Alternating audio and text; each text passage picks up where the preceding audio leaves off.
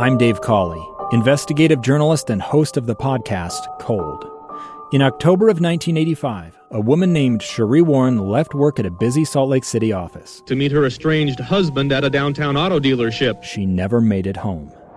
Sheree's car surfaced weeks later in Las Vegas. In the parking lot of a hotel casino. No one knows how it got there. Strange. It was strange. Both Sheree's estranged husband and her boyfriend raised suspicion for investigators. I kind of thought that he might have done something. But no arrests were ever made.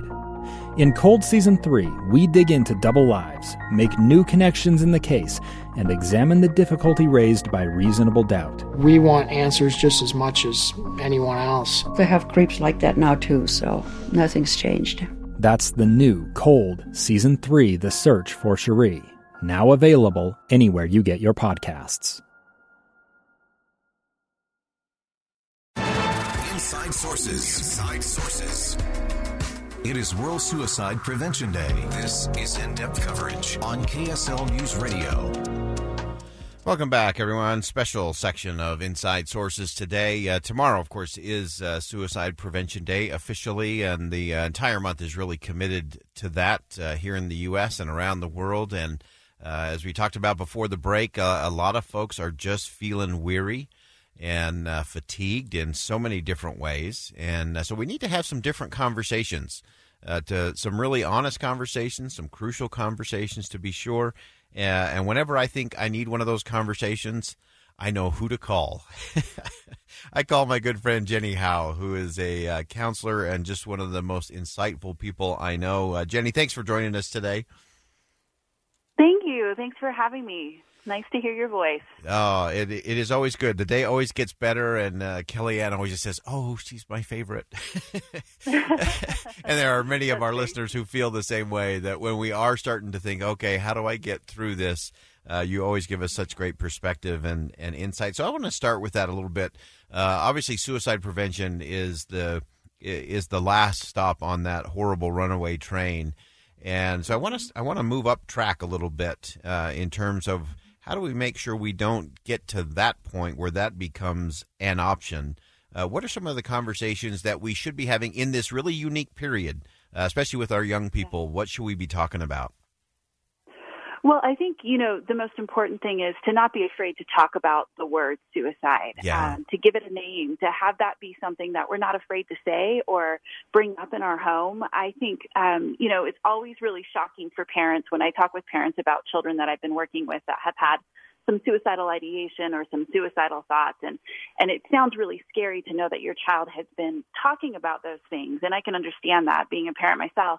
However, when I ask most children or teenagers that I work with, if they've had some suicidal thoughts or some thoughts of killing themselves, they are so relieved to have somebody enter that space with a conversation that gives them the freedom to then talk about it and put words to it. And research really tells us, Boyd, that if we can talk about suicide with people that are feeling depressed or have suicidal ideation, that is one of the biggest preventative things that we can do, is just have a conversation about it. So I think we need to use the word. We need to talk about it and not shy away from it inside of our home. I think that's so vital, and it is.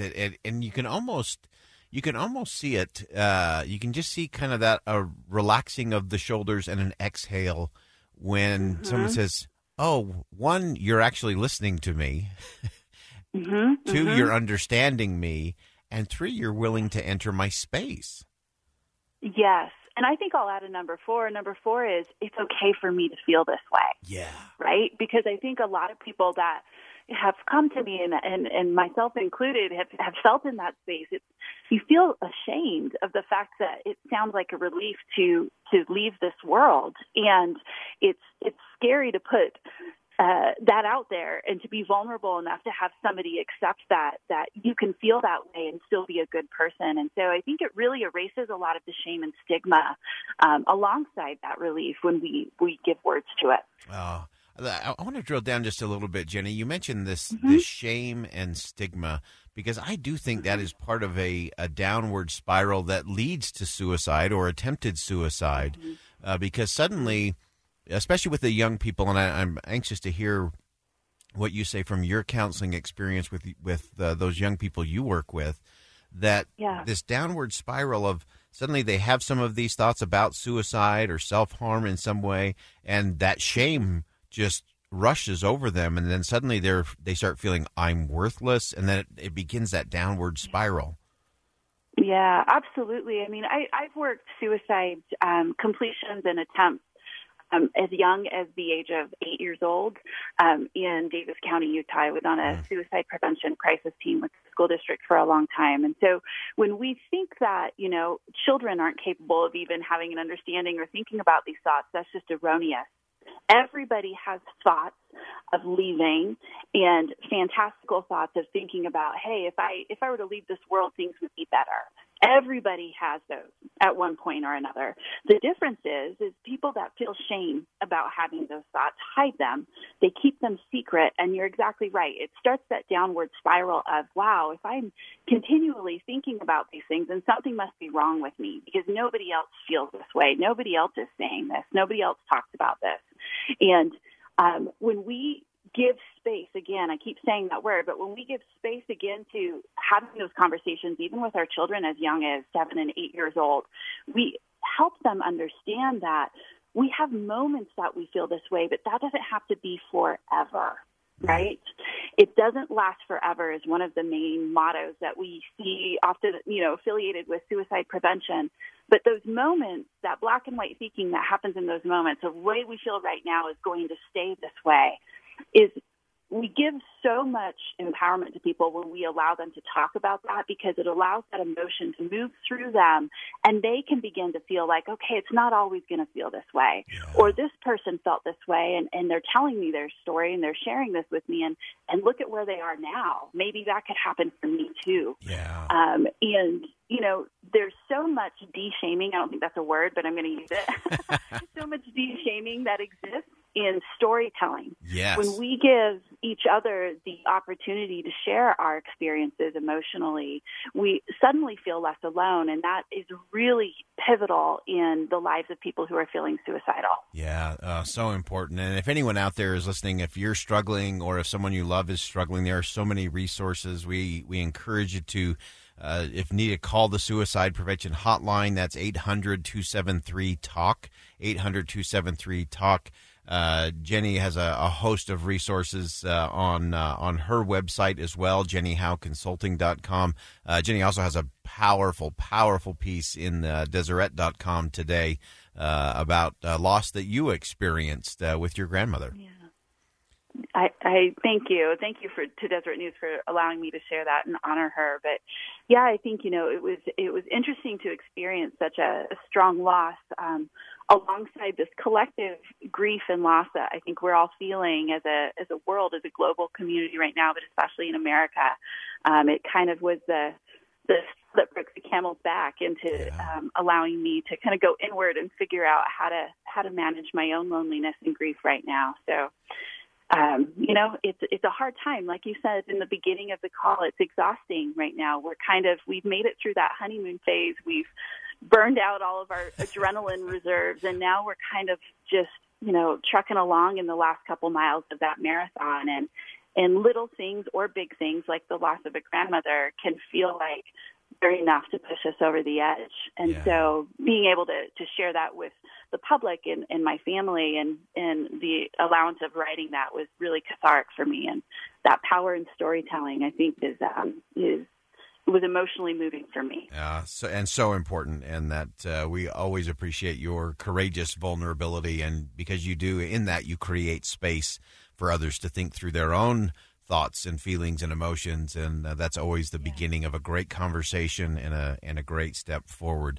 Jenny Howe, counselor, one of the great minds when it comes to mental health, especially for our young people. I encourage you to check out her article today. We'll put that up on our Facebook page today as well. Jenny, thanks so much for joining us today.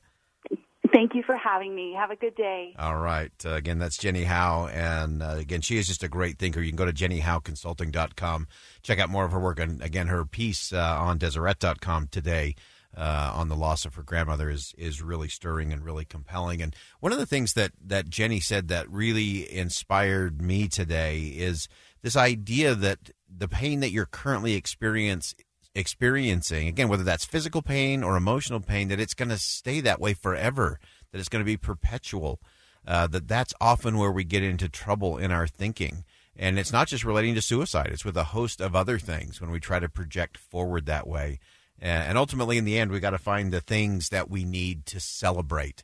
And there's so much to celebrate. And we're actually going to do a little bit of celebrating next. Russell M. Nelson, president of the Church of Jesus Christ of Latter-day Saints, is 96 years old today. We're going to break it down with Sherry Dew. Get some insight coming up next on KSL News Radio.